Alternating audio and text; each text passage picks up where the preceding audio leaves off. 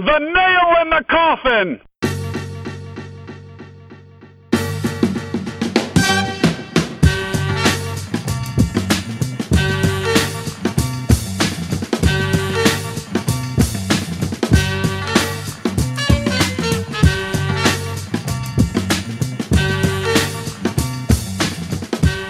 Welcome to the Nail in the Coffin. I'm Tom Valentino, joined as always by Travis Yulee. Trav, how are you, bud? Good evening, Tino. I'm doing well, buddy. How about you? I'm doing great, and I want to hear all about the Cherubundi Bowl. I think that's where we left off last week. So you're going to need to bring me up to speed on that one as we get going here. Okay, yeah, we'll run it down here. I don't want to jump right in with the hot stuff right away. Maybe save it for the end. That's Keep what we people call around a for tease. something. It's a tease. I'll pay off on that later. All right. Well, in the meantime, while we're killing time waiting for that dramatic conclusion, Mark Podolski, sports editor of the News Herald, is with us. Podo, how are you, man? Oh, wonderful. Glad to be with you guys again. How was your holiday? Oh, Good. Lovely. Just lovely. It was the longest Christmas season I can ever remember. And I think it had to have been because it was probably, I think that was like the earliest on the calendar you could have Thanksgiving. So I think I'm going to have Mariah Carey's All I Want for Christmas Is You seared into my brain for the next 6 months or so. You say that like it's a bad thing. It's By the way, while we're talking Christmas carols, Trav, you've had the endless debate over which version of Santa Claus is Coming to Town is better. I would like to officially switch my vote to the Jackson 5 instead of Springsteen. It's surprising because I ask the question like every year and I get different responses every year. This year it was leaning pretty heavily Springsteen, but I will contend that there's no wrong answer. Wait, how many versions are there? Well, there's tons of versions of it, but I think the only two that merit discussion are Bruce Springsteen's live version from 1975 and the Jackson 5 version. Beyond that, I don't think anything else is even in the discussion. In many of the 75 trips around the neighborhood, looking at all the area Christmas lights, I got to hear both versions plenty of times. And for me this year, it was the Jackson 5. Bruce just, it didn't measure up for me this year. You know what I love about Christmas songs when they throw in the 70s, 80s rocker to sing a Christmas song. Like Billy Squire singing Christmas is the time I say, Christmas is the time to say I love you. I love that song, but it's just like, what are they? Well, they have that station. They have the station though that runs Christmas music 24 hours a day for like the day after Thanksgiving until Christmas, right? And they just need to give them options. They just need to give them stuff to play. Yeah, that's the thing. 102 and 105.7 up here both do that now, and it's they both are guilty of playing like the same 10 songs on a loop. There's so many other options that you could mix in once in a while. I did notice that 105 would play Baby It's Cold Outside, like multiple versions of that. And I think they were sticking it to 102, which decided it wasn't going to play it at all this year. Right. I'll tell you this, people that were crazy, like pissed off about that, like getting banned. I'm not totally sure those people even like the song to begin with. Like, I don't really care that maybe, it's got a little bit of rapey undertone to it, but it's just a bad song. Like, does anyone actually miss it? It's just not good. That's reason enough to not play it anymore. Yeah. Hey, you know what? Speaking of things that are bad enough to not play it anymore, there's a lot of bowl games going on this season. How do you like that for a transition? That's awesome. Well done. That's a pro move right there. You guys are talking about this bowl game that is going on right now, whatever the hell it's called. I don't know. But did you guys see that the first bowl game ever, apparently the NCAA confirmed, was canceled? And how fitting was it? It was called the First Responders Bowl. It was also in Dallas where they have a huge indoor stadium that wasn't being used. And it's like, no one cares. Like if you're one of the people that actually paid to get there, but I guess I'll take that. I saw one of the schools handled it pretty well. I guess they refunded everyone's tickets and gave them free tickets to one more game or something. I mean, no, they don't have to, but it's a good, nice little gesture if you ever want someone to travel to one of your bowl games again. Yeah. Well, there was that yesterday, and then the game. What was it? The Cheez-It Bowl. Oh, that should have been canceled based Oh. on the way that game unfolded. You know, I didn't watch a minute of that game. I just looked at the box score and I was like cringing looking at the line scores for the quarterbacks. I'm like, somebody's like 40,000 people sat through this game and said this is great for college football. I don't know, man.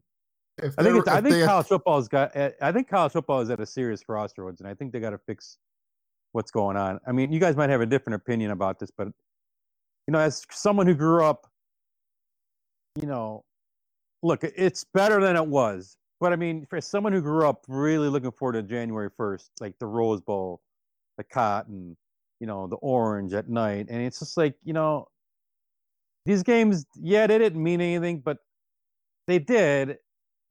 Really, if you were a big time college football fan. And the way it is now, it's like you got these playoff games which are awesome, and the Rose Bowl is still near and dear to my heart, and I think to a lot of people's hearts, just for the pageantry. But to be honest with you, after that, I'm searching. I'm really searching just to find something to motivate me and excite me. Sure, but when you were a kid and you loved all these bowl games, did you?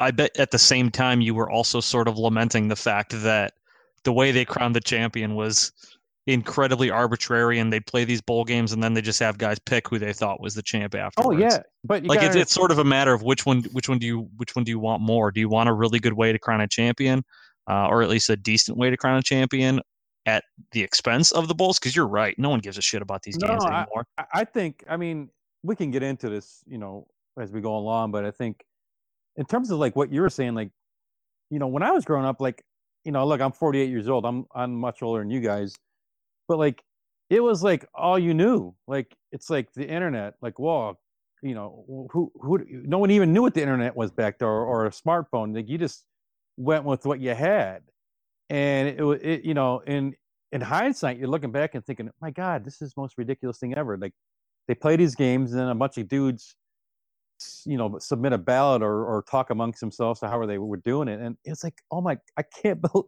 it's like the Stone Age when you think about how they used to do this. And I agree, it's way better what they have now, but I think there are ways to improve what they have. I mean, you got to subtract, you have to, and because it would just make it a better product. And like, remember that ad that ESPN would run for years, that Capital One Bowl Week? You know, it's the most wonderful. They don't even run that anymore. I think they're so embarrassed by what they're putting out there. I haven't seen one ad. Have you guys seen that ad? Are they doing that anymore? Do you know what I'm talking about? No, exactly what you're talking about. I remember the commercial very well. Admittedly, I don't watch a ton of ESPN, so if they've been hyping it, I don't know that I would have even seen it though. You know, it's you know, these matchups. Oh my goodness, it's rough. It's rough. Well, Poto, this is the fourth year we've had you on for the New Year's Six bowl game preview, and I got to be honest. Do we care at all about the Peach Bowl? No. With Michigan and Florida? I'm intrigued, as always, with Central Florida going up against the SEC. I'm picking them. I'm taking them. I fully expect them to win that game, and I just think it'll be interesting to see, you know, how that plays out, and that's always a discussion. And you know, that's something I think I want to hit on in our discussion about the future of the Power 5 conferences, as opposed to, you know, the remaining, I think, what is it, the 6 other conferences? Is that right? Group 5 and Power 5. There's 5 and 5. Oh, there's 5 and 5. I thought it was Power 5, and then there were 6 others. So there's 10. Yeah. So there's 5 others. You got the independents. Right. Yeah. So it's just, I have a lot of opinions about all of this. But what was your original question? I'm sorry. You know what? Go ahead and share your opinions on that, because I'm far more interested in hearing anything about that than I am about hearing anything about Michigan, Florida, am I interested Texas, in and Georgia. The Peach Bowl? Yeah, and whatever. No, I think it's to me, I think the problem with college football is these teams are like, I was mentioning, I'm rooting for you at UCF. I want to see them, stick it to the SEC. I want to see them stick it to college football, because these conferences, in my opinion, are never, ever, ever, ever going to get into the 14 playoff. I just, I might be wrong, but I would bet, and I think I would win this bet, that I think that UCF or Boise are never going to get in. Like, for example, Tom Arth, the old John Carroll coach. Know him really well. He's a great guy. These players that played for him vouch for him. I have no doubt he's going to turn Akron into a winner. Let's say in 4 years, they've got a non-conference schedule that has Penn State, whatever, somebody else, and a pretty good. Let's say they run the table, they go 4-0, and they run the table on the MAC, they're 12-0. Akron is never in a million years going to get into the 14 playoff ever, ever, ever. I don't know if I agree with that. I mean, it would be a stretch, and yeah, Akron would obviously have to get really good. But I'm drawing a blank. I can't remember exactly if it was 2 or 3 years ago. But when Tom Herman was at Houston, they beat Louisville and Oklahoma in the non-conference, and they lost one game late in the season. I think if they had gone undefeated that season, they would have gotten in. Really? They were. I think they were ranked 2 or 3 in the country at one point. I think they got as high as 6. And they were pretty much steamrolling everybody. I think personally, I think they would have gotten in that year now, but it's going to take something like that because you're not going to be able to rely on one loss in, a mediocre conference or a subpar conference and just back in that way by going undefeated. But why you have to be really good. UCF have no consideration. Why should they though? But I know they don't play a great non-conference schedule. But okay, let's look at Clemson's schedule this year. ACC? Are you kidding me? They beat who did Clemson beat in the non-conference? Their best win was probably South Carolina, a 7-5 team. I'm just throwing it out there. I mean, I think I'm not saying that the Clemson's schedule is worse than they beat Texas A&M. Yeah, that's probably their best win. That's probably their best win of the whole South Carolina. Year. Okay, but then they also beat NC State, who was ranked. They beat the doors off them. They beat Boston College, who was ranked. You take even as bad as the ACC is, and I agree with you. I don't think they're very good. Do you honestly think UCF goes undefeated in the ACC? Probably not. No, and I think that's sort of this delusion we got in our heads, and it started back with like Boise State, right, when they were going undefeated and they beat Oklahoma in that BCS Bowl years ago. We sort of like deluded ourselves into thinking that if you're in Division I, you automatically deserve a shot. And personally, I think they just need to scrap the whole thing, separate them into 2 divisions, give the other 5 their own thing. Stop treating them like they're on the same footing because they aren't. That's what I was going to say. Like they need to separate themselves, create whatever you want to call it, the something whatever. Between FCS and the FBS. I don't care what they call it. But I mean, like Travis, you kind of make my point a little bit when you say, do you honestly believe that UCF would ever, beat the Clemson or whoever else was in the playoffs? So I think the problem is with this committee is that they always sit there and say, oh, we never hold prejudices or feel this disparage this team against another. But when you say, when these guys sit in a room, and I talked to I did a story about Jeremy Guy, who works for the Mid-American Conference. He works in their PR. He's a big social media guy, and he was out. They sent him out to Dallas to do a mock committee, and he says that's a discussion these guys have. Like, how would this team do against that team? And they stack up the numbers, but then it's also comes down to a lot of times they just sit there and say, well, how do you think this team would do if they played on a neutral field? Just that kind of discussion. And they have to look at all of it though. But wait, you mentioned Houston. Like, do you think if Houston ever came up on the board and I don't know whoever else might have been in a consideration that year, Bama or Ohio State, I think that discussion would have been eventually came down to, do we really think Clemson is better than Houston, or Houston's better than Clemson, and Houston deserves that shot if they were 13-0, whatever they were? I think that's a real thing.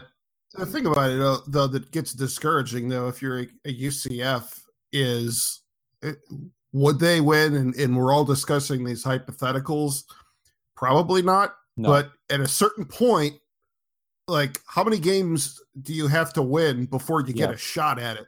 Like, put them in there and give them like one shot at it. And if they get their doors blown off, well, I've seen power conference teams get slammed in these games, you know, and it's not going to stop anybody from putting them back in. Yeah. Yeah.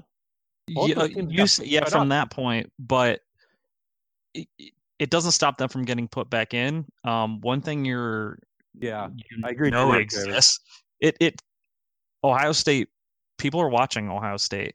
They have a lot of money behind them, and that, to an extent, that matters because these games need to stay valuable to the people that have them. Now, I think in some cases, I think UCF, though, I think if they did throw them into a game against Alabama, tons of people would watch. Even if they don't think UCF has a chance of winning, I still think people would tune in. But I guess the biggest problem I have is I honestly think you look at UCF's schedule, you could pick 20 teams out of FBS that would have a pretty damn good chance of being undefeated if that schedule. So I don't disagree with you on that one. I don't care who you're playing. To go undefeated is hard in any level of football, in my opinion. But but you might be right. I mean, I'm not going to say, but I think to say that is, I don't know, to go 13-0 2 years in a row, that's pretty tough. Or whatever they are, 12-0, 13, whatever. That's pretty tough. But who did they play? Who did they play this year that you can say, oh yeah, that's a good win? That's a decent win, even. Well, let's. I don't have their schedule in front of me. They played Houston, who was a lot of people liked them in the preseason. They didn't play Houston. They didn't. They beat Memphis twice, who I know has some pretty good talent. Southern Florida, they beat UConn. They beat Florida Atlantic, SMU, East Carolina. Like their third or fourth best win would be like the garbage team that Ohio State chooses to open the season against. That's it's bad, and it says there's something to be said for just winning every game that's in front of you. And it's nothing against the players because they don't get to make the schedule, right? But when Florida reaches out to UCF and says, hey, we'll give you a 2-for-1, and UCF says, no, we don't want that. We deserve to be on the same level as the big teams. They're just not really accepting who they are. That's another thing. If you have a chance to schedule one of those big teams and you're turning it down because you want more, you can't then complain. Say, yeah, none of these teams will schedule us. Yeah, they will. You just want more money from it. Well, but I think that goes back to the point. Or Tiva, I'm really curious what you think about this because you're a MAC guy. You graduated from Ohio University. Will these schools from the non-Power Fives ever get a true shot? I just don't think they ever will because I don't think these Power Five conferences will ever respect them. And I think. Go ahead, Tim. I would say I think they will in the event that the system gets expanded to a bigger field. That's the way it's going to have to happen. Yeah. With 4 teams, I can't ever see a MAC school, for example, getting in there. Maybe one of the other group of 5 conferences could send somebody, but never a MAC school. But I do think a playoff expansion's coming. And at that point, then maybe. I think at that point they'll throw something in there to the effect of a best group of 5 team, kind of like, there's one spot in the New Year's Six reserve now. Hey, Tom and Travis, do you guys want to see 8 or 12? No. 16? No. None? You want to see? You don't want the wrong direction. You don't want to see expanded at all? No. You want to go back to 2? I wouldn't hate. I'd rather go back to 2 than expand us to 8. Really? The worst idea, I think, is 6. I think it would just be ridiculous to give 2 teams such an arbitrary huge advantage. If they're going to expand it, I think 8 would, I guess, be acceptable. I won't like it, but 6 I think is a terrible idea because you can't look at me and say, all right, we think the 6 of you all deserve a chance to play for a championship, but 2 of you only have to win 2 games and the other ones have to win 3. Like, that's just such a huge advantage that it makes no sense. Well, I mean, it happens. They do the exact same thing in the NFL. I don't understand what. Like, you're rewarded for, Yeah, but you're arbitrarily rewarded though. They're just I was saying randomly the NFL, picking two teams in college. In the NFL, everyone knows what you have to do, and they know when the games are done Sunday night or Sunday night. They don't need to wait Monday to find out which committee placed them at 1 and 2 and which two teams get a bye. They know who has what because there's rules saying here's what happens. This is what drives me crazy about college football. Everybody's always scared about, well, we can't say, well, if you win your conference, you're this and you're that, because, well, what if like Pittsburgh beats Clemson and a 7-5 team gets in? It's like, well, you gotta make some kind of stand. Well, that kind of leads into that's sort of why I don't want to expand it. Well, I see that I go the other way on that. That's why I would be more comfortable with 8. And I think I've said this on here before, that it frustrates me that major college football is the only major championship sport at any level that doesn't have an objective path to winning a national championship. Like if you're a power conference team and you run the slate, you're probably getting into the playoff. Right. But you're not guaranteed that. That's not an automatic. There is no objective path to winning a championship and qualifying for the tournament. And, I look at the NFL. I mean, the Seahawks one year went 7-9 and got into the playoffs and actually won a game. And the NFL did fine. Is that doesn't good? Bother me. I mean, Aaron Rodgers and the Packers, when they won their Super Bowl, I think they went 9-7 and they won the Super Bowl. Well, you guys are too young to remember this. 1980, the Raiders were the first wild card team ever to win the Super Bowl, and they were 9-7. Yeah. So the thing I like, the thing that sets college football apart, though, and people say the same. People always want to compare it to like March Madness. Yeah, March Madness is a ton of fun. You know what it doesn't do? Find the best team. I want to know who the best team is. I want you to pick, and I'm okay if a team that deserves to get in is left out. Why do you say that? But why do you say UConn was a 9 seed a few years ago and won it? You just have to get hot at the right time. But those are the rules. Like if you want to be the national champion, these are the rules. You got this bracket. Okay. You got to win. 6 games, and that's how you become the champion. Like I just because they don't pass the mustard. Like, well, they got 7 losses, and that's not good enough because this team with 2 should have won it. Well, everybody knew the rules, and if you can't win that game, why do you deserve to be the champion? If you didn't do what everybody told you had to do to win the championship, and that's fine. That's fine from a basketball perspective, though. But the thing that sets college football apart from all those others is that the regular season means a lot. It means more than it does in any other sport by a ton. I got a big problem with that discussion. You don't want the regular season to be important? No, I think people say, "Oh, the regular season won't mean anything if you expand." Are you telling me if they had 1 round of the playoffs and 2 teams or 4 teams, all of a sudden Ohio State, Michigan won't mean anything, or Alabama, Auburn is not going to mean anything, or LSU, Alabama won't mean anything, or when Florida State and Clemson is a good game, that game won't mean anything. I completely disagree with you. Okay, so this year, for example, Ohio State and Michigan played. They both ended in the top 8. They went into that game knowing that the loser had 0 chance to get into the playoff, and the winner would have a decent chance. It's not guaranteed, but would have a decent chance. Loser of that game was Michigan. They were still in the top 8. If all of a sudden losing that game, they're still in the playoff and it didn't cost them anything, yes, that game by definition means less. Well, you didn't know that going in. 3 years ago when Auburn knocked off Alabama, but 3 years ago when Auburn knocked off Alabama in the last, or was it last year? Last year, when Auburn knocked off Alabama in the last game of the season, that game should have meant a lot. It didn't because Alabama backed in anyways, but that game should have meant a lot. Well, that's kind of what I'm thinking, though. If you expand it to 8, it means nothing. It's a game that matters. It's a game that matters to them from a rivalry standpoint, but in the grand scheme, it means nothing. You're telling me an Alabama-Auburn game means nothing? Go down to the South and tell them that game doesn't mean anything. If all of a sudden you can say to me, it doesn't matter. It matters to those fans for one day, but if they can lose that game and back into the playoff anyways, yes, it means less. The reason we look at Ohio State, Michigan as such a big game is because all of those years, it determined a larger outcome. It determined who won the Big Ten. It determined who got to go to the Rose Bowl. If all of a sudden winning and losing that game, you still get in the playoff and you can go, get a second chance. Yes, it means less. That's by definition, that makes it less significant of a game. Like, Maybe not to me as a fan because I want to beat Michigan every game, but in the grand scheme, its overall significance is less. But what about in theory? If there's more spots available, in theory, there's more important games on the line. Like, there might be 5 or 6 games that could determine who would be the 8 seed.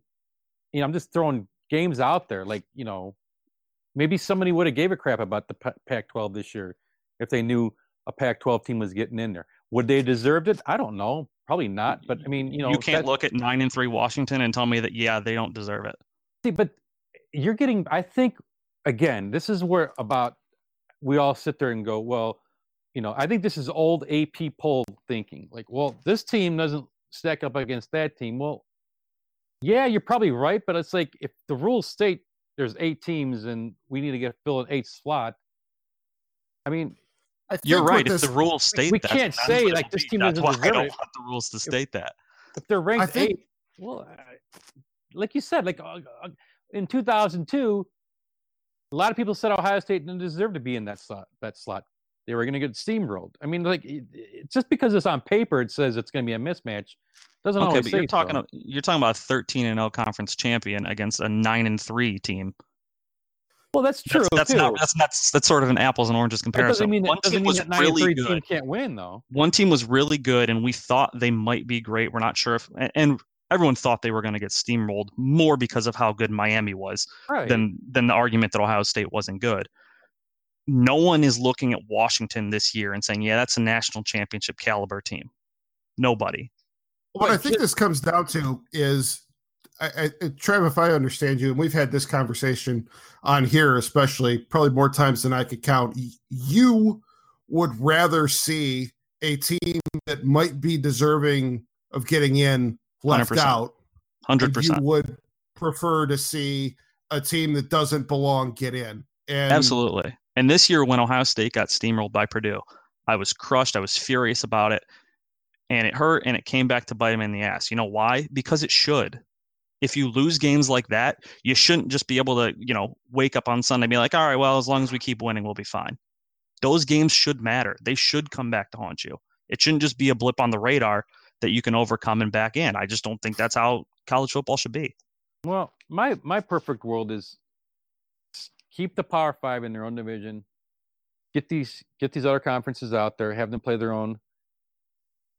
My biggest concern is that it will never happen because, and this is maybe a totally different discussion, but these FBS schools, they love the fact that they can play these non-Power 5 teams in the non-conference and get, you know, 2 or 3 cupcake wins to pad up their, you know, their win-loss, which that infuriates me. But if you had a system where only the 5 power conferences were playing each other, maybe we could have these non-conferences look good on paper and matchups that look good, that we wouldn't lose our mind saying, because I just don't think, like, you know, if you played a good schedule and you had a couple good wins and maybe you went 10-2 or 9-3, I don't think there's anything wrong with a 9-3 team getting into a playoff field. As long, you know, that's the problem. Like when, you know, you're playing 3 or 4 games against, you know, cupcakes. Well, how do you know, and then, you know, and then you're going 4-5 or whatever you are, 5-3 in your conference. You know, how good are these teams? It's like you said, Travis, it's hard to gauge, but if you're playing tough competition, the cream always rises to the top, right? No, it doesn't always. We would like it to, but it doesn't always. In a one-game scenario, it doesn't. No, I'm saying, like, if you're playing good competition during a 12-game season, the best teams are gonna make it through. They're not all gonna go undefeated, and there's nothing wrong with that. I remember a long time ago, I had a buddy of mine saying something when Ohio State was playing LSU, and if they win it, and he goes, if they win this game, this title will be tainted because they're not undefeated. I go, what kind of thinking is that? It's like, and I just told him, I said, like, this goes back to this whole AP poll voting. If you're not 12-0, you can't be. You got you got to be 12-0 to be a national champion. Like, you got to be undefeated to be a national champion. I'm like, Just I drives don't me crazy. necessarily agree with that, but you need to be near excellent all year. And you can afford, like Oklahoma this year, you can afford one game, you're down a little bit, you lose on a last second field goal to your rival, and that's your one loss for the season. Okay. That's okay. That means you had a really excellent season. You were in the discussion as one of the best teams in the country. You fall on your face 3 times. Sorry, you can't be part of that discussion. You lose by 29 points to Purdue. You Yeah, but can't Travis, really put up much of an argument. Each case is different. If you're playing a 12-game season and you got some really heavy hitters in your non-conference and you're playing tough games and you're losing by a touchdown or something, I agree. If you go out to Purdue and lose by 30, you got issues. But if every case is different. I don't think you can just say, "Oh, well, this team's 9-3 and they have no shot or business to play for a national title or get into a playoff." But I think if you created a system where it was teams playing against similar type teams and they're similar type conferences, and like I said, they got some pretty good quality wins, and let's say they stubbed their toe 2 or 3 times against really good competition and really tough, tight games. I think each case can be interpreted differently than say this team lost once or twice and they're out. I don't know about that. We're not talking like once or twice. We're talking 3 times here. Well, just because a team loses 3 times, does that mean they're automatically I don't know. It tells me that they're not the best team in the country. Again, and that's what I want the playoff. What if the case was like Ohio State, lost to Penn State on the road by 3, and whatever, who's lost to, let's say they played a good a good non-conference game this year, which they didn't. They played TCU. They expected TCU to be good. So you're saying they lose to TCU, Penn State, and Michigan State or something. Let's say it was Texas they played this year, but then they also beat. They won that Michigan game at the end of the year, and let's say, I don't know, whoever else. Let's say Iowa was a 10-1 team, and that was Iowa's only loss that year. And then you're looking at Ohio State 9-3 team for an 8th final spot, or if it was a 12-team field, which I'm in favor of. I don't think it's the worst thing in the world if a 9-3 Ohio State team would have got in there. This is personally me. Obviously you don't agree, and that's fine. All right. I'm calling a truce here. I know. That's the thing. You could go back and forth. This thing will never end. It's just crazy with the way college football is. Well, the system that we have for this year is that there are 4 teams that have a shot at the national championship. 2 of them are playing at 4:00 on Saturday, and the other 2 are playing at 8:00 on Saturday. And then we've got Ohio State in the Rose Bowl on New Year's Day. Those are the only 3 games left for the next coming week or so that I'm interested in. Oh, and which one of those would we like to start with? Let's get Notre Dame Clemson out of the way. Yeah. All right. Let me ask you guys a question. Can you ever remember a season in which 2 teams, obviously this playoff's only 5 years old, but I mean, these are 2 teams that changed their quarterbacks in the middle of the season.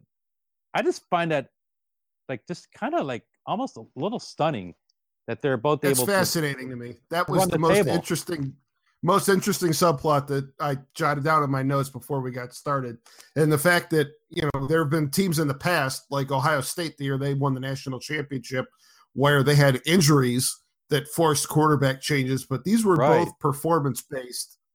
And in the case of Kelly Bryant at Clemson, I mean, he took them to the playoff in the past. So I'm with you. I think that's super interesting in how those teams have run the table, making a change like that. That's incredibly rare. Yeah, and Notre Dame's their quarterback Wimbush, he wasn't good early in the season, and he didn't really have a whole lot to hang his hat on. I'm not going to say and he didn't really have a resume to back on. It's sort of as crazy as it's not quite as crazy as the Tua switch in the middle of the championship game last year. But in Clemson, it kind of had that same sort of feel to it. We just know this guy's better. You keep winning, and we know that matters. But we just think this is better for us in the long term. I think it's a much more significant change for Clemson than it was for Notre Dame. I was not a fan of Bryant at Clemson. I thought he was pretty average. He was kind of like Jalen Hurts, wasn't he? Like he had a really good team around him, and he didn't make a whole lot of mistakes, but he didn't really dominate games either. It's the same sort of thing that we saw. I think Hurts was a little better. Probably a little bit, but same sort of idea. The guy just behind him was so freakishly talented that we couldn't keep him off the field for this guy anymore. What do you guys like in this game? I kind of like Notre Dame, but I could see Clemson winning. But I mean, I wonder how they're going to react to the suspension of this. Yeah, all these suspensions are weird. It's sort of hard to tell. In theory, I would have thought their defense would have been fairly dominant because to go back to our original discussion about like arbitrarily picking the 4 best teams and who do they think would beat who. Right. I'm not sure anybody that even those guys in that room that picked Notre Dame to go in, I'm not totally sure they think Notre Dame is really one of the 4 best teams.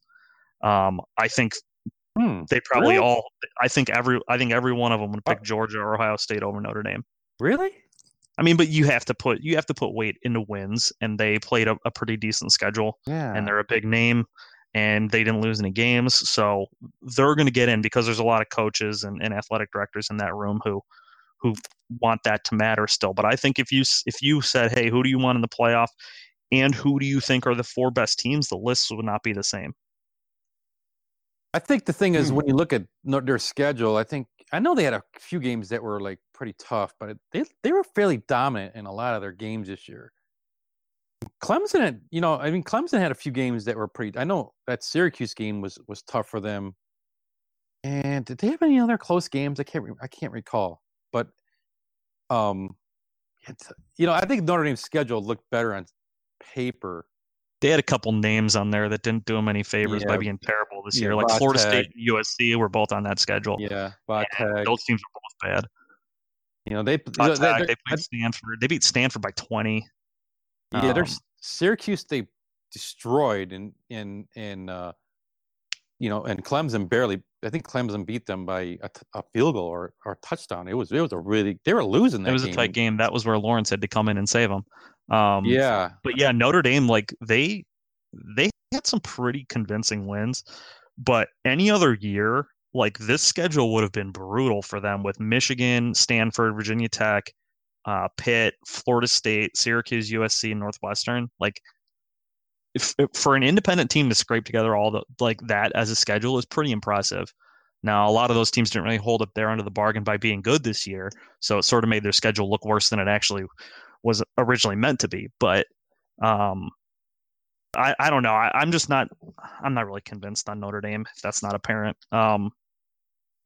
If they can muck the game up enough and slow it down, maybe. I just don't see them being able to keep up with Clemson scoring wise, and I think Clemson's going to score. Yeah, I'm not so sure about how high powered their offense. I think this is going to be a tight game. Tom and Tiva or Travis, we were talking. It seems like the common thread here is about strength of schedule, and I think a problem with college football. I don't think anybody has good schedules out there. I mean, you can look at Alabama's schedule. I mean, it really comes down to one game for them: Georgia, Oklahoma. I guess Texas, but they're 9-3, 9-3 Texas or whatever they might be. What? No, I think they're 9-4. West Virginia, who kind of fell apart at the end of the year. What do you guys think about the strength of college football right now? I think it's. I don't think it's any weaker than it's ever been. I don't think it's any weaker than it's ever been. There's always been the haves and the have-nots, and I mean, there's 8 to 10 teams that should theoretically be able to contend. Now they need to make the right choices in terms of hirings, and they need to hit on the recruiting trail and all that sort of stuff. But as long as you've been alive, how many times have there really been, 15, 20 national championship caliber teams? I don't think there are that many. And, no, there aren't. That's my point. There never have been. I don't even think there's 8 to 10, to be honest with you, because I think a bigger it's Alabama, thing, it's Clemson, and then there's a second tier with Oklahoma and Ohio State and Georgia and Georgia, and then after that, I don't know, maybe Notre Dame enters that discussion now, but I'm talking more of like an overall program position of strength. Michigan should be able to. USC should be able to. Texas should be able to. These are teams that should be able to contend. Now, like I said, they need to hire the right guys. It usually takes a few years. Ohio State was incredibly lucky, obviously, with the Urban Meyer situation. Oklahoma's gotten really lucky that Lincoln Riley was already there and they already had, Baker Mayfield and all these things. Like those are sort of those guys when coaches leave not on their own accord or leave on their own accord for other reasons not compared to performance, those jobs tend to stay really good, right? And they can get the right guy in there. They can sort of have that continuity and stay good. But like a Texas, they made a bad hire a few years ago, and it's taken Tom Herman a little bit of time. But I don't think anyone will argue that Texas can't contend. That's the thing, though. Like everything you're saying sounds great in theory, but they're not doing it. They're not like every year. I mean, we said this at the beginning of the year. When we did our college football preview in mid to late August, I think we had 3 of the 4 playoff teams pegged already, and we were like, okay, is there going to be any team that can crash this thing that has never made it before? And I think we might have thrown out Washington or maybe a couple other teams, and I don't remember Notre Dame coming up, but it's the same teams every year. And I've said it before, and I'll say it again, getting into the system with 4 teams, I kind of felt like it was going to open things up a bit and, give a chance to some more teams to, play for a national championship that we haven't seen. And what's weird is it's actually gone in the other direction because Clemson and Alabama especially have really separated themselves from the rest of the field. Yeah, that's a good point. You would think by expanding it, you'd get more parity and more separation from those teams, but that hasn't been the case. That's a good point. I haven't even really thought of that. They're earning it. That's nothing against them. I mean, they're doing what they have to do. They're winning games. They get into the playoff. They win their semifinal games, unless you're Alabama playing Ohio State. It's going to be, I just feel like this whole thing feels a little bit stale this year, or a lot stale this year, and it's going to continue that way until there's some sort of a shakeup. And kind of felt like we might have been getting that last year with Georgia coming on the scene, and they kind of took a little bit of a step back, I guess, this year when blowing the SEC title game. But it just feels like until we see some different faces in there, I don't know. That's not a bad point. I mean, but the thing is, you can't really, that's on those other teams to do it. Right. Well, can they do it? That's the problem. I mean, when I was asking about the strength of college football right now, I think, let's just go in because everything runs in cycles. So let's go in the last 10 years. I think you mentioned Georgia real early. And I mean, before last season, that was a program that was having some issues, They were like in that 7-5, 6-6 mode for about 3 or 4 year stretch, almost a 5-year stretch. I think Clemson, Bama, Ohio State, Oklahoma, in the last 10 years, I think those really are the 4 teams in the last 10 years that you can consistently say we're always competing for a national championship. I don't know where that comes. I don't know how that, if you say that's a strength, I guess, like you mentioned, everybody's saying when's Michigan going to come up? I mean, actually, Penn State's been more of a factor than Michigan has been in the last 3 or 4 years. ACC, I mean, come on, that's outside of Clemson. USC, they're fall, they fell off the face of the earth. Even when they had Darnell, I mean, they lost 2 games when they had Darnell. It might have been 3 games. I can't remember. Well, the third one was the bowl game against Ohio State.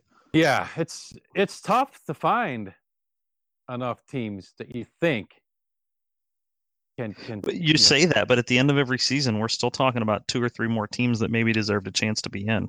That's true. Yeah. Like we haven't really gotten to I don't know that we've had a result or a 4 teams picked so far where everyone has said, yeah, that's obviously the 4 right ones. They got it 100% right, and there's not much debate. Well, you're never going to have. I mean, you're never going to have that when it's a bunch of people picking it. There's always going to be discussion. And look at the basketball tournament. Everybody sits there and complains about these bubble teams that are 20 and 13 that don't get in. I mean, like they they act like it's the end of the world. You know what I mean? So that's always going to be there. No matter if you go to 8, the 9 is going to complain. If you go to 12, the 13 is going to complain. It'll never end. All right, let me ask you this. So just kind of transitioning from the Clemson Notre Dame game to Alabama Oklahoma, pretty decisive betting lines on these two games. Which of the underdogs do you guys think has a better chance of winning their game on Saturday? Oklahoma. I think Oklahoma, and I'd probably still lean. I probably still think Alabama wins. But Oklahoma's going to score a lot of points, no matter what. I could see Notre Dame having a hard time scoring. I can't see any scenario where Oklahoma doesn't score a lot. Oh, I completely disagree. I think Notre Dame's got a much better shot just because they can play some defense.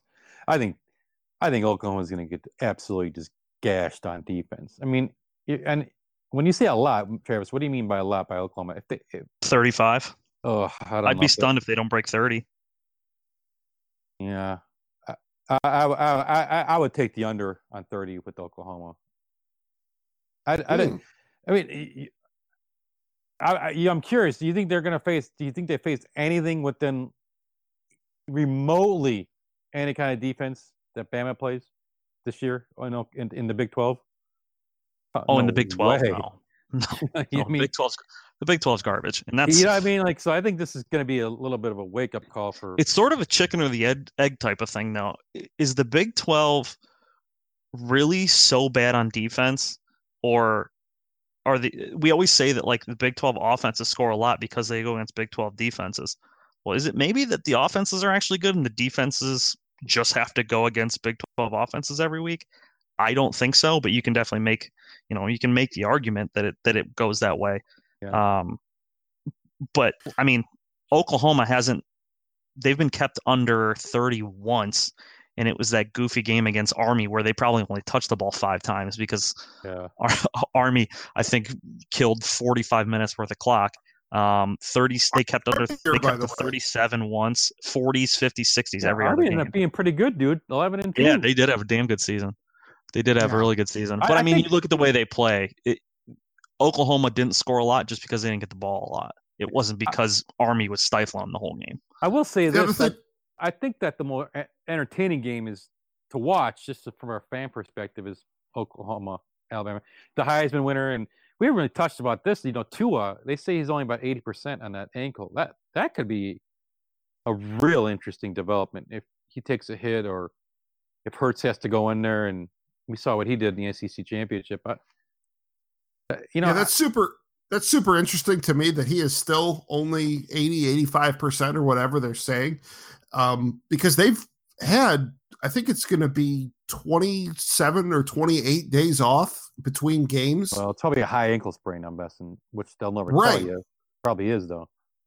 Yeah, but I mean, just think about, having that much downtime. And I was going to mention that layoff in the context of you're talking about the degree of difficulty of going up against an Alabama defense. You're also getting them with that much time to game plan against Oklahoma. And I do think that's going to be extra difficult. But yeah, it's interesting to me that he's still hobbling that much, and what they look like and how short of a leash he's on. If he comes up hobbling in the first quarter, how long do they let him go, and how quickly are they to go to Jalen Hurts, especially the way he played in the SEC title game? That sort of goes back to your point, Poto, too, of Alabama could be gashing them. If Oklahoma gets up 14-0 early and Alabama has to throw, and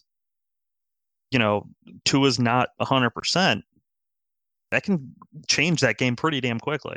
Yeah, I'm not saying that game is going to be a blowout. I think it won't be this tremendous shootout like maybe a lot of people think. I do. Yeah, I don't know. I don't know if that game's going to be good. I don't know if that game's going to be good, Alabama, Oklahoma, but one way or another, I think there's going to be a ton of points, and it's going to be wild. That game's going to be crazy. I love that that's the late game, and it's good. It's either going to be spectacular or a spectacular disaster, and there's going to be no in between.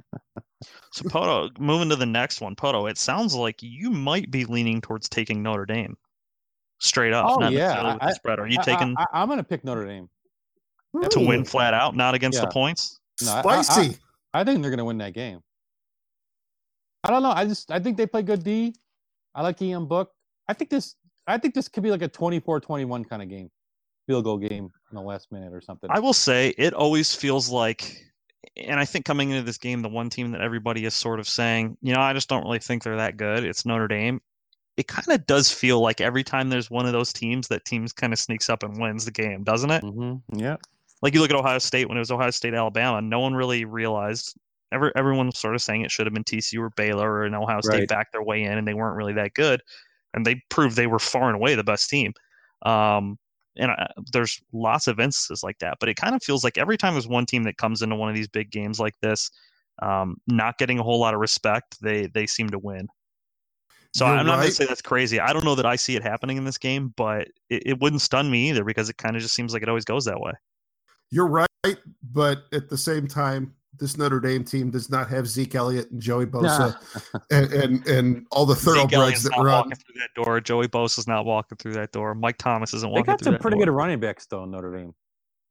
They're not great, but they got some pretty good. They got some pretty good ones. Rattling off that Ohio State team again. It is maddening that they didn't get it in 2015. You guys want to know? I got my Sports Illustrated preview magazine. You want to know who their top 4 was this year?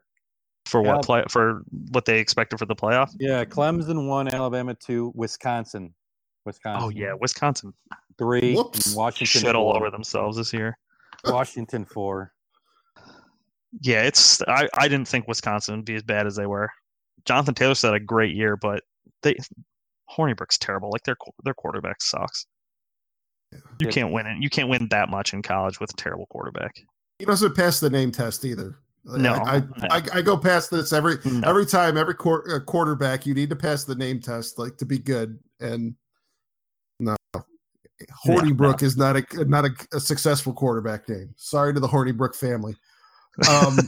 Hey, do you guys think before we get on to the Rose Bowl, do you guys think with Bryce Love not playing, Will Grier not playing, Ed Oliver from Houston, sitting? I mean, all these like all-American type players. Do you think that will have any kind of effect on the way the bowl game, if they do want to change the bowl system? And no, I don't think so. Cut back on a number of games. I think if a team's not in the playoff, guys are going to continue to sit. If teams are in the playoff, the guys will play. I'll be honest, I completely forgot that Bryce Love was even a person. Like he was so good last year, and then he announced like he was skipping the bowl game. I'm like, holy shit, I totally forgot that he existed. All right, well, maybe this is a good segue then. Are you surprised that Dwayne Haskins is playing in the Rose Bowl? Kind of, yeah. Really? If he was my kid, I might advise him to sit. Well, he hasn't even announced if he's coming out though, right? No, but that's sort of part of it. If he was my kid, I'd tell him I mean, obviously you can't make him. He's an adult. He's 22 years old or 21 years old. But I would tell him, you should sit. You should go pro now. Like he's going to be the first quarterback in the draft if he comes out, especially with Herbert announcing he's coming back. No, I think that's up for debate. He might be, but I think there's about 5 or 6 guys. It depends on how the bowl games or the All-Star games play out. That's sort of my point. It depends on the bowl games. Right now, he's number 1, and I don't see 4 or 5 guys convincingly passing him. The only situation I could see is him playing really poorly and playing his way out of that position. Where have you seen him ranked number 1? Literally every scout, every mock draft I've had him either 1 or 2 behind Herbert. Huh. Okay. I've seen other guys. Like the other guys that I've seen like mentioned as like first round guys are like Drew Lock, the kid from Missouri, and no one thinks he's in the same class as Haskins from what I can tell. Yeah. It's a bunch. I mean, it's a bunch of names that this Duke kid who was playing today, people really like. I mean, do you think we're ever going to come to a day where an underclassman who we know is coming back the next year will sit out a bowl game? No, not if he knows he's coming back. Well, that's what I'm saying. What if Haskins, we don't, like what you were saying, like when a kid doesn't announce before the bowl game, and then he sits out. No, because I think they get their NFL grades back before that. Right. So I mean, maybe I think it'd be kind of a stretch, though. I think that would probably hurt his draft stock. And the only guys that should be doing this are, in my opinion, running backs, regardless of where they think they're going to get drafted. If they think they're going to get drafted, they should probably go pro and sit out. Like Mike Weber, who's leaving early. I don't know how high of a pick he's going to be, but he doesn't have a whole lot of room to move up. And running backs are one of those things right away if they're going to be really good or not. If they're going to be pretty good, 5th, 6th, 7th round guy, that is what it is. Go start getting paid because those checks run out really quick for running backs. Like they do not last long. Life. Right, exactly. So you have no problem with Bosa just calling a season after the first 3 games? No, I mean I have to look at it from as an Ohio State fan. I would have loved to see him come back, but I have to look at it from a perspective of what they did when they recruited him.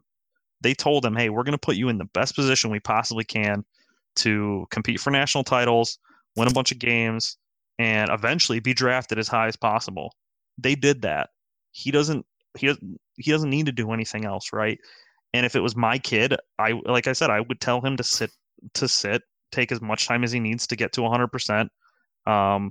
Especially with like what happened. His brother's been trying to rehab. He's missed some time to injury in his career. I don't see the benefit to him individually. And yes, it's a team sport and you should care about the team. And Ohio State loves to talk about the brotherhood and all that shit. But at the end of the day, these guys go to college so that they can do something bigger down the road. But you mentioned how only like running backs, quarterbacks should be doing this, sitting out. No, I think if you're a really top, if you're like a first round talent, okay. If you're going to be like a 4th round defensive lineman, then you should keep playing. But if you get that grade back from the NFL and they say, yeah, you graded out really high, you're going to be probably a 1st round, maybe 2nd round pick, then go for it. I don't have a problem with them sitting at that point. I guess I'll tell you, if I was a kid in college, right, and I was a semester away from graduating, and some company called me and said, hey, we're going to pay $150,000 to come work for us, but you gotta stop school right now. Okay. Yeah. When I'll be there on Monday. I guess my thing is like, I see both sides, and I think, if a kid wants to play his last game. Yeah, I see both sides of it too. I'm not going to criticize any guy for going back to play either. If a guy says I want to play my last game, I won't criticize a guy for that either. But I think it goes to along the lines of, we've had all these different discussions about these bowl games and how this bowl system is a complete joke. Like, if you're Dwayne Haskins, like, you're saying to yourself, well, God, if this was the Outback Bowl, would I want to play? But God damn, this is the granddaddy of them all. This is, this is the Rose Bowl. The whole, like, this is like something you could tell your kids 60 years from now. Hey, I played in the Rose Bowl in Urban Meyer's last game, and I threw 5 touchdowns. Like, do you want to regret that by saying, yeah, I just sat out because maybe I would get hurt? A lot of these hypotheticals that kind of drive me crazy. Just think there's something to that. Like, I think this is the Outback Bowl. He's not going to be out. Maybe he isn't playing this game. Yeah, I was going to say, I kind of wondered that. Like, I think the Rose Bowl is the one non-playoff bowl game that has enough cachet to even have that enter the decision process. You can say that, but the granddaddy of them all to every kid on Ohio State, that's a consolation prize.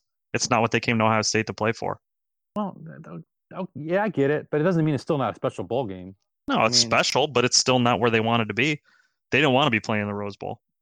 They'll take it because, okay, it's cool. And yeah, it's got a lot of cachet, and historically it's been a big deal. But to them, it's not where they wanted to be. Would Dwayne Haskins be playing in the Peach Bowl? No. I mean, I guess I don't know. Maybe. I don't know. Maybe. Who knows? Hey, a lot of it is about how much these kids love football. Some of these kids, they probably don't. Yeah, I think there's something to be said for just wanting to go out. He went to Ohio State. He's really going to play for 1 year. If he says, I want to play in every game I possibly can for the year that I'm here, I'm not going to criticize the guy for that either. Like I said, I don't really have a problem with it either way. I can see both sides of it. And if I was telling a kid what to do, I might advise him to do one thing, but I'm definitely not going to criticize him for doing the other either. And that Greer kid, he's married and he's got some kids at West Virginia. That plays a huge role into all this. Oh, yeah, for sure. And Haskins, he's only got 12 games on, or what, maybe 12 and a half because he played in the Michigan game last year, but he doesn't have a huge he's kind of like Trubisky. He doesn't, when he came out, he doesn't have a huge resume to his name. I mean, I know he's got these incredible stats, but it's always. So what do you helpful. expect out of him in the Rose Bowl? Oh, I think he'll do well. Washington's got a tough defense though, and I know Michigan had a tough defense too. No, I think that could be a 3-touchdown kind of game. Right? They win by minimum like 45-21 kind of game. You think they're just up and down the field all game? It's so hard to judge because these long layoffs and sometimes the offenses take a while to get going. But yeah, I would think. Don't you think they're gonna whip it up? I honestly think the fact that Haskins is playing in the game probably means they're going to try to score a ton of points because he has a chance to go over 5,000 yards, throw 50 touchdowns on the season, and just sort of he'll be at. I mean, this season will be at the top of the Ohio State record books for a long time, and he has a chance to make it something. I mean, it's already been pretty insane, right? But he can make it even more nuts, I think, if he just goes off. And the fact that he is coming back for one last game, I don't think, and in Urban's send off, like all the things are sort of aligning that Ohio State's going to go all out, right, and try to do everything that possibly can in this game. I noticed Washington has played in a lot of low-scoring games this year, and I was kind of wondering about their defense. Having said that, I'm a little bit shocked that the line on this game is Ohio State only favored by 6.5, and the over/under is only 57. I just think there's some ambiguity. I think there probably is still questions about how much Haskins will play in the game. I don't know. It's sort of like the under. The that's uncertainty, what you're betting on, right? Probably that he maybe comes out, maybe has 1 or 2 drives, looks good, and then they sit him and get Tate Martell on there. And I'll tell you what, if Tate Martell comes in, they're not scoring. Wait, you think they're going to sit the Haskins after 2 drives? I don't know, Poro. I'm not in the room, man. If that happened. I'm not in the room, man. I would fall off the chair if that happened. But if you're betting the under, you don't think Haskins is playing the whole game, do you? Oh, absolutely. If it's a close game, I mean, yeah. If they're up by 28 points in the third quarter or fourth quarter. Well, if you think one team is going to be up 28, you're probably not. I mean, I just think if you're betting under 57, do you really think? I'm not betting under. Are you crazy? No, I know. We're talking about from the perspective of the under better, not you or me. I'm not taking it either. I'm saying if you're betting the under. I think that's a fool's bet, but I mean, I probably agree. But I could also see Ohio State winning like 35-10, and then you win easy. Yeah, that's true. There's a non-zero chance Ohio State puts up 57 on their own in this game. I think it's possible. I mean, look at what they did to Michigan. Right. And I think they could come out with almost as much fire as they had in that game. And I don't think Washington's as good as Michigan was. So basically, Travis, what you're saying is that behind the closed doors, Haskins has told everybody, I'm leaving. And Urban's saying, well, if we can get up 21-0 in the second quarter or 28-0 in the second quarter, let's just go to the other guy now and let's just ride it out and make sure he doesn't get hurt. Is that kind of what you're saying? From a team perspective, if he has told people that he's leaving, if I was Ryan Day, I'd want to get the guy that might be starting for me next year some reps. Now, who knows if it ends up being him or Justin Fields, but yeah, if you can get Martell some significant game reps, the first ones he's actually had, give him like a few actual drives.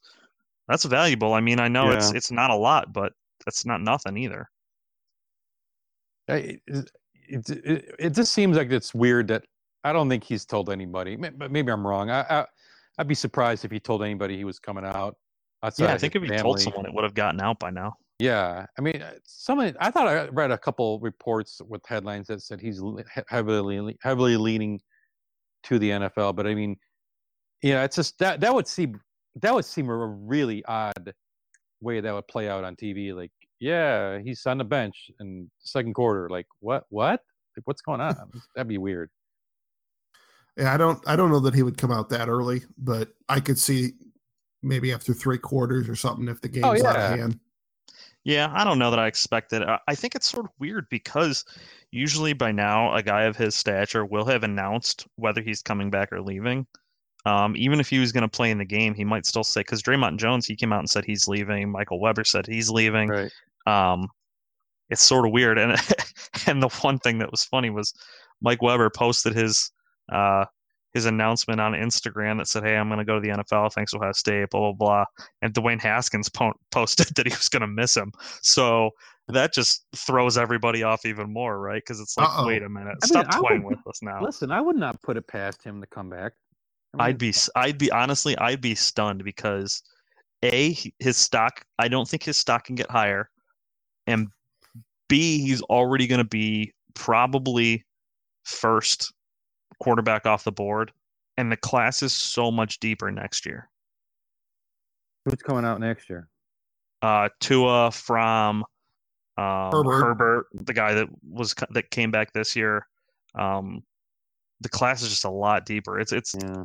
I don't know. I don't know if he's going to be going, like, even if you're the first quarterback off the board. I'm not sure if there's a quarterback that's going to go top 5 or. I mean, it'll depend on what teams are where, because I think a lot of those teams that are going to be in the top 5 or 6, they've got quarterbacks. Yeah. In that case, they're auctioning off their pick to a team that's further down the draft board and is desperate to get up. Somebody always drafts a quarterback, even if it's a reach.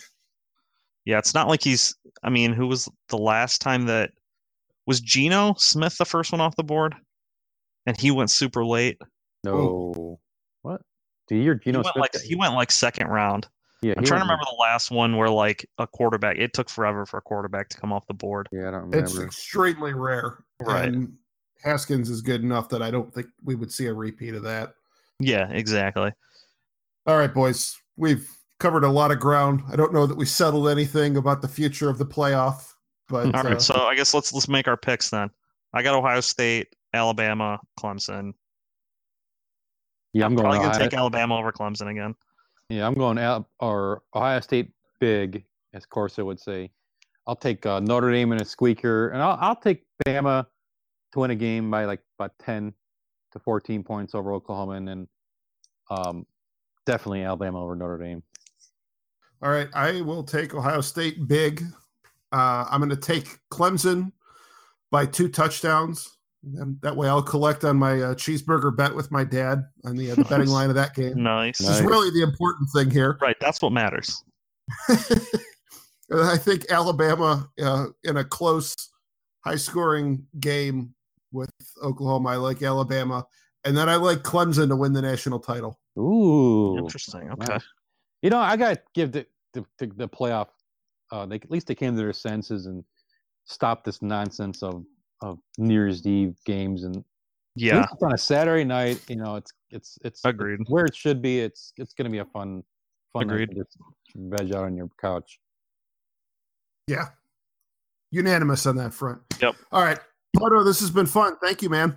Absolutely. Have a good New Year, guys. All right, you too.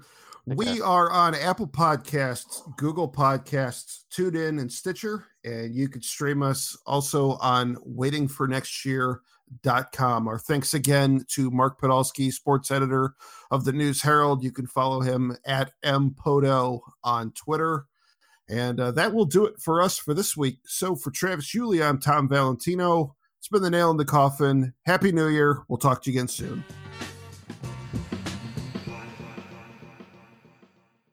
Have you ever wanted to know how to win a Formula One Grand Prix? I mean, really know. Know about the driver tactics from the cockpit, the strategy calls from the pit wall, and even the mind games in the paddock. There's a lot more that goes into winning a Grand Prix than just 90 minutes of racing. So every week on the F1 Strategy Report, we're taking a deep dive into the decisions that shape every result. Hey there, my name is Michael Laminato, and every week I'm joined by an expert guest from the paddock to talk through the big calls that won the race and the missteps that resulted in bitter defeat. Before every race, we'll look back at the previous year's result and consult the current form guide, and we'll be in your feed after every Grand Prix dissecting the outcome and what it means for the championship. So for your regular hit of Formula One analysis, subscribe to the F1 Strategy Report wherever you get your favourite podcasts. The Strategy Report is a Beer Mogul podcast on the Evergreen Podcasts Network.